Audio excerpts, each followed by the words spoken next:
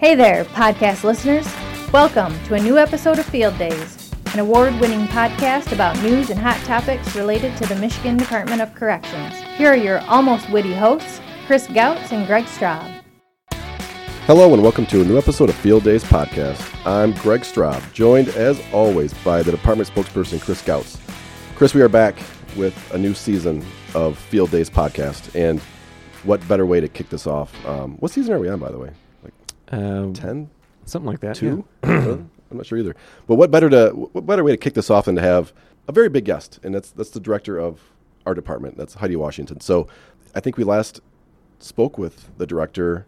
When was it? It was right at the beginning of the pandemic. Right at the beginning of the pandemic, yeah. So it's good to be back. Yeah, it's good to be back, and I think we'll talk about some of this stuff and getting back to normalcy. So, Director, welcome to Field Days. We appreciate coming back on. Well, thank you. It's good to be here.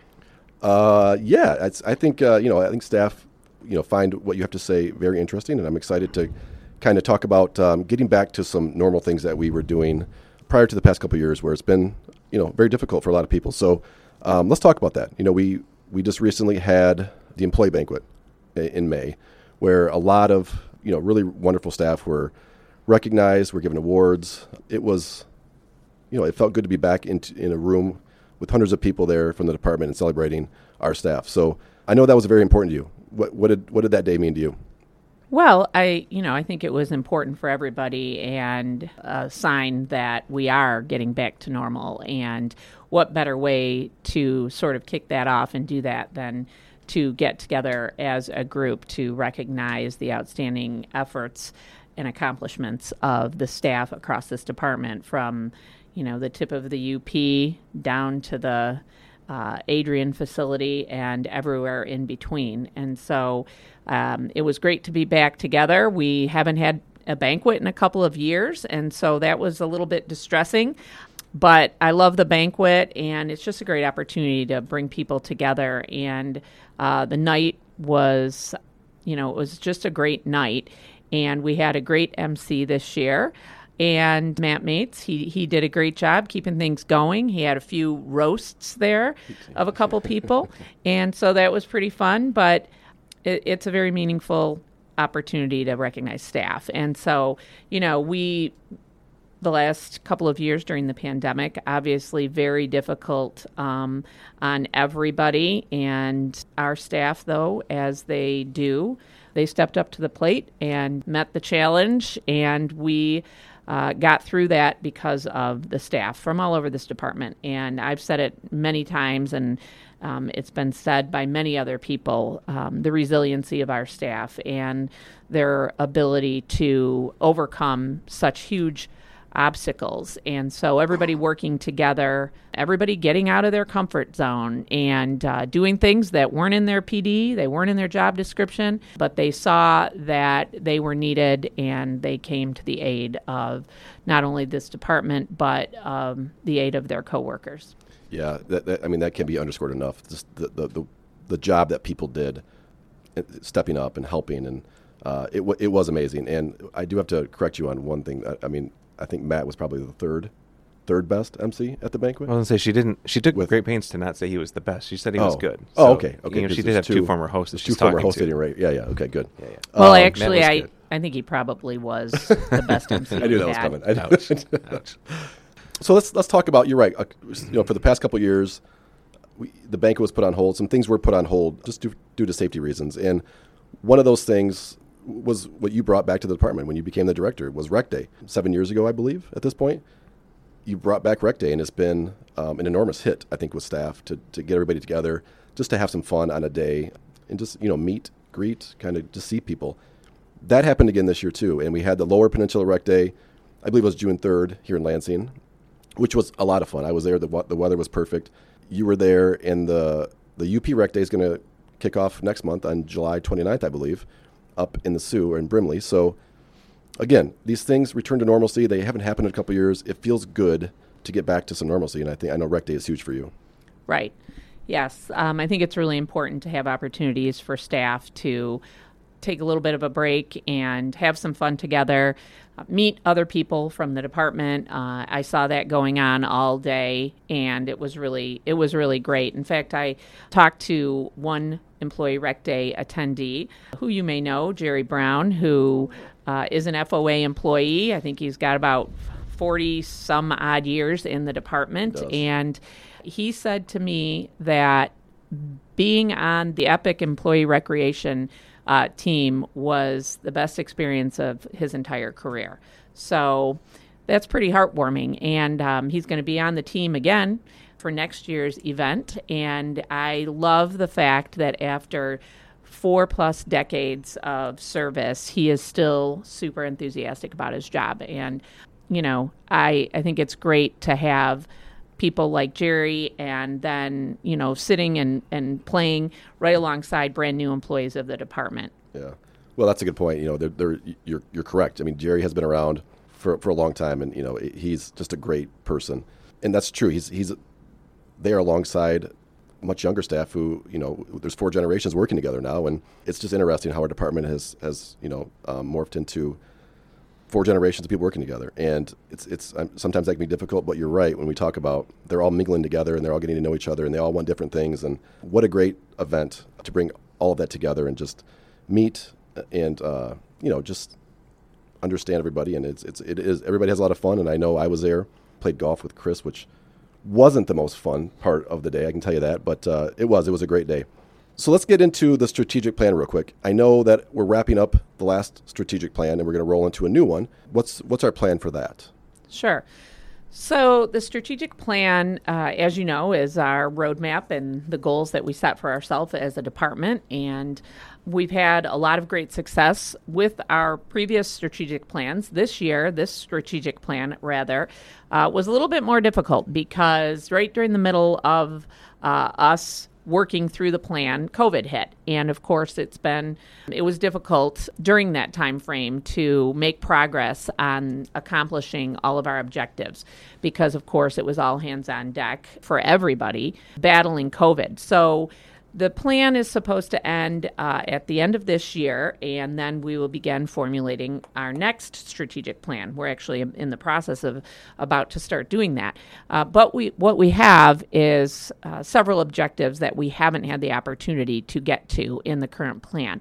And so I actually just spent this morning with Cheryl Groves from our EPIC office going over the plan and where we're at and what we need to carry forward. So you will see that we will be bringing forward some of the objectives from the current plan into the next plan, because even though we didn't have the opportunity to work together to complete those, it doesn't make them any less important. And we still want to do those things, so we'll be bringing those forward, and then we'll add a few new ones. And part of one of the items that was in the strategic plan was about recruitment and, you know, bringing in new officers, new staff. And we're recording this on June 24th, and we're about to head over across the street for our graduation ceremony, which is going to be, I believe, the largest graduation class that we've had in many years. I'm just wondering what today's going to mean to you to see that many new officers joining the ranks, and what that's going to mean for the department and all the facilities that are dealing with, you know, the staffing issues they're having. Sure. Well, I can't underscore enough the importance of recruitment and retention on the department and the very direct impact that it has on the most important piece of our department, which is our staff. And so I'm very pleased that we have a large class, and our recruitment team, not only, you know, our central office recruitment team, but our recruiters around the state, meaning the facilities. You know, we've really tasked the facilities with doing a lot of local recruiting, and it's been very beneficial. And I'm really pleased at how that is working out with their open houses and with facility staff directly interacting with prospective employees. And I think that's made a big difference. So we will continue to invest in recruitment. As you know, we've added some positions. We have a contract with a company that's helping us with some of our marketing. Just yesterday, I saw a television spot with one of our health unit managers and with a corporal from SAI who were on the air, on TV, talking about their careers in corrections and the opportunities that exist for others to join this amazing team. So recruitment is going to continue to be a focal point for us, and it's promising with the class that we have now, and I hope that that's a sign of things to come in terms of our ability to start to get some bigger classes like that and fill in those vacancies so we can bring some relief to our staff. Mm-hmm. And speaking of that, in terms of how those officers are getting trained soon, whether it's the next class or the class after, we're going to start having those classes be trained not at hotels anymore, but in a new training academy. Can you talk a little about that and what the plans are and where that's all at? Yeah, that is probably one of the most exciting things that's happened, I think, for the department in a long time, which for those of us who have been around for a while, we remember back in the years when we had our own training academy out at DeMars. And that went away. And since then, we've been training in a variety of locations. So I really wanted to have something of our own for our staff, investing in our staff, investing in training and how we bring people in, but then also the training that we do every year throughout the year. It's important that we have a training academy that represents and reflects who we are as a department. And so we've acquired the space across from WCC, the old, Green Oaks, as many will remember during COVID, we used that in a different way, but that is under construction right now. It's under a pretty massive renovation, and we will have classrooms there. We will have a new gun range there, and we will have eventually, this won't come online till later, but a bunkhouse there where recruits will be able to sleep and stay right on site. Some of the classroom portions will be open later this year towards the fall, and that's very exciting. But one of the really cool things about the new space is going to be the memorial garden area, the memorial wall, a place where we can honor those who we have lost in the line of duty. And I have a team that we put together from people within the department who have been working really hard on designing that and making it really meaningful. And I think that's long overdue that we had something like that of our own. So I'm very proud of that and looking forward to having an open house and being able to share this great facility with all of our staff. Mm-hmm. Yeah. When you talk about open houses, we have another open house plan, and that's for our new records building. And I know that's been a big project of yours. Can you talk a little about how we did those things before and what this new one's going to look like and what it's going to mean to staff? The listeners can't see me, but I'm smiling because, when you mention these things like the new academy and, the new records retention center, they're just huge accomplishments for the department. They're really big things that started with an idea and then, took the collective work and effort and knowledge of staff across the department to put together the plan to get things in motion to eventually have these great facilities. So the records, new records storage is something that was also created out of an EPIC team. I knew from working in Jackson that we had been storing our records in Central Complex, basically. And years ago, we used to have a contract with Iron Mountain to store our records. This is going back many, many years. At some point in a prior administration, they eliminated that and decided we could make use of this empty space in Jackson and do our own records storage. Well, maybe it sounded good at the time, but the records piled up and piled up and piled up.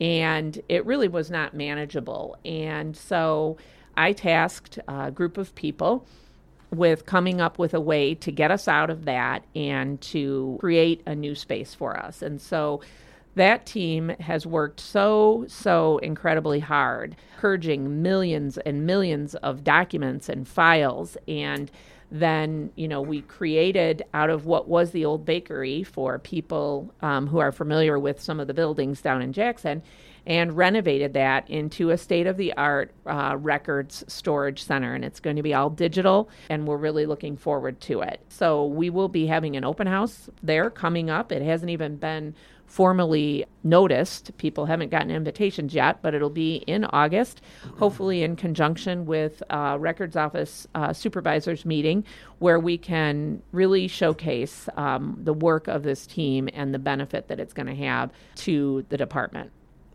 We just saw a video that Calvin University put out from our graduation that we had there last month, and I know you've been to, I think, all of the college graduations for our prisoners who have been taking college classes throughout the pandemic and the last couple of years and getting associates and bachelor's degrees. And I wonder if you could talk a little bit about what that's meant for you to see, because, again, this is another one of those projects that's been years in the making with the Second Chance Pell and all the work that went into that, and now years later, all the work that our staff did and you did, but then also the work that the prisoners did to get themselves there and then be able to see how they have their families walk across the stage. What that was like for you to see that, and also for our staff to see those things.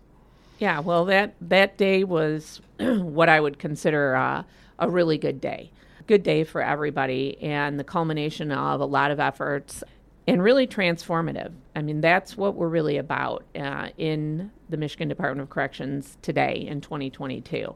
It's about transforming lives and helping people realize their potential and become better citizens, better fathers, husbands, wives, whatever the case may be.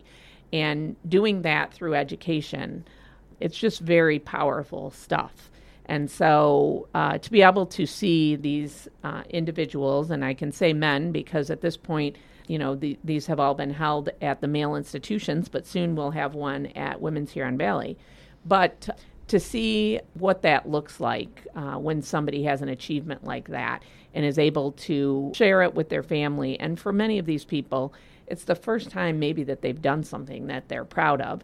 It's maybe the first time anybody in their family ever graduated from or went to college. So it's a pretty big step. Michigan has been a leader in education for the incarcerated for a long time, and our partnership with not only Calvin but with many other colleges, and that number is growing. I'm very happy about that. With Second Chance Pell, we will be able to have more opportunities for prisoners to get a higher education. And that's critically important because as well as I do, that the research demonstrates that when you provide education to people who are incarcerated, they are exponentially, their success rate is exponentially higher than people who do not receive that opportunity. So I think we want to do more of that. Some people who are not sure about providing college educations in prisons will say, well, how can you afford to do that? Why would you spend money on that? And my response is, we can't afford not to do that. We can't afford to continue to invest in people, in incarcerating people without giving them an opportunity to get out of this cycle of crime. And so I think this is a great thing, and I'm looking forward to investing and partnering with more schools. Well, Director, I have to say, what you just said for, the past couple minutes, I think we need to put that on a loop, really, honestly. And I'm looking at Bree because, that's when you say, this is what the Department of Corrections is in 2022. That's exactly what I think and I hope that people get into this job to do, to be transformational and to give, teach people, provide people the skills to change. And without doing that, you're absolutely right. You can't expect somebody to be any different when they leave if we're not going to give them the skills to do that. So what you just said, I hope that everybody feels the same way I did when I heard that, is that's what it's about. That's why we do this job, and that's what corrections is all about. So that was awesome. Thank you for saying all of that because that stuff matters. And well, I would just say too, Greg, not to cut you off, you're good. But this is a big department, and it doesn't really matter what role you're in. We all have a role to play in helping achieve this goal for our department and helping people turn their lives around. And you know that our agents in the field have also transformed. We've transformed the work that we've done in the field. We've completely switched our philosophy from, one that is where, we're there to make sure people don't violate the conditions of their probation or parole, to one that we're here to help you succeed with all of these, conditions and succeed in your life. So it's a completely different mindset and a completely different philosophy. But again, it doesn't matter what your role is in this department. You have an opportunity to be part of this transformational change that we're undergoing. So whether you're in the prison, whether you're in the field, whether you're in central office, and it's a big responsibility, but it also comes with, it's pretty heartwarming to see the change that's happening. Yeah, well said. And I think, I don't know, Chris, I hope you don't have any more questions, because I kind of want to leave it at that. I don't know where you're at, but I know, Director, you have a lot going on, and I appreciate, the time you give to this podcast, because, I think it's important for people to hear from you, and this is just another avenue that we can do that. And so I appreciate your time, and, I think what you say is important, and it matters. So thank you very, very much for kicking off our new season of Field Days podcast today. And, you got anything else, Chris, or you going to? I think you said it best. Okay. Good way to start the season. We look forward to the next couple months. We got a lot of great episodes lined up. Not as important of guests as we just kicked off with. So we started high, but we're gonna keep it going as best we can. We got some great people lined up, and we're excited to share all the things that they have to say. Yeah, so stay tuned to a new episode of Field Days podcast. All right, as always, thank you for listening. We'd love it if you would help us spread the word about the podcast. You can do that by subscribing to the show on iTunes and leave us a review. You can always follow the department on Facebook at MI Corrections and on Twitter at Michigan DOC, as well as the FOA account at MDOC FOA and the CFA account at MDOC CFA. And you can send any questions you have to the show using the hashtag AskFieldDays.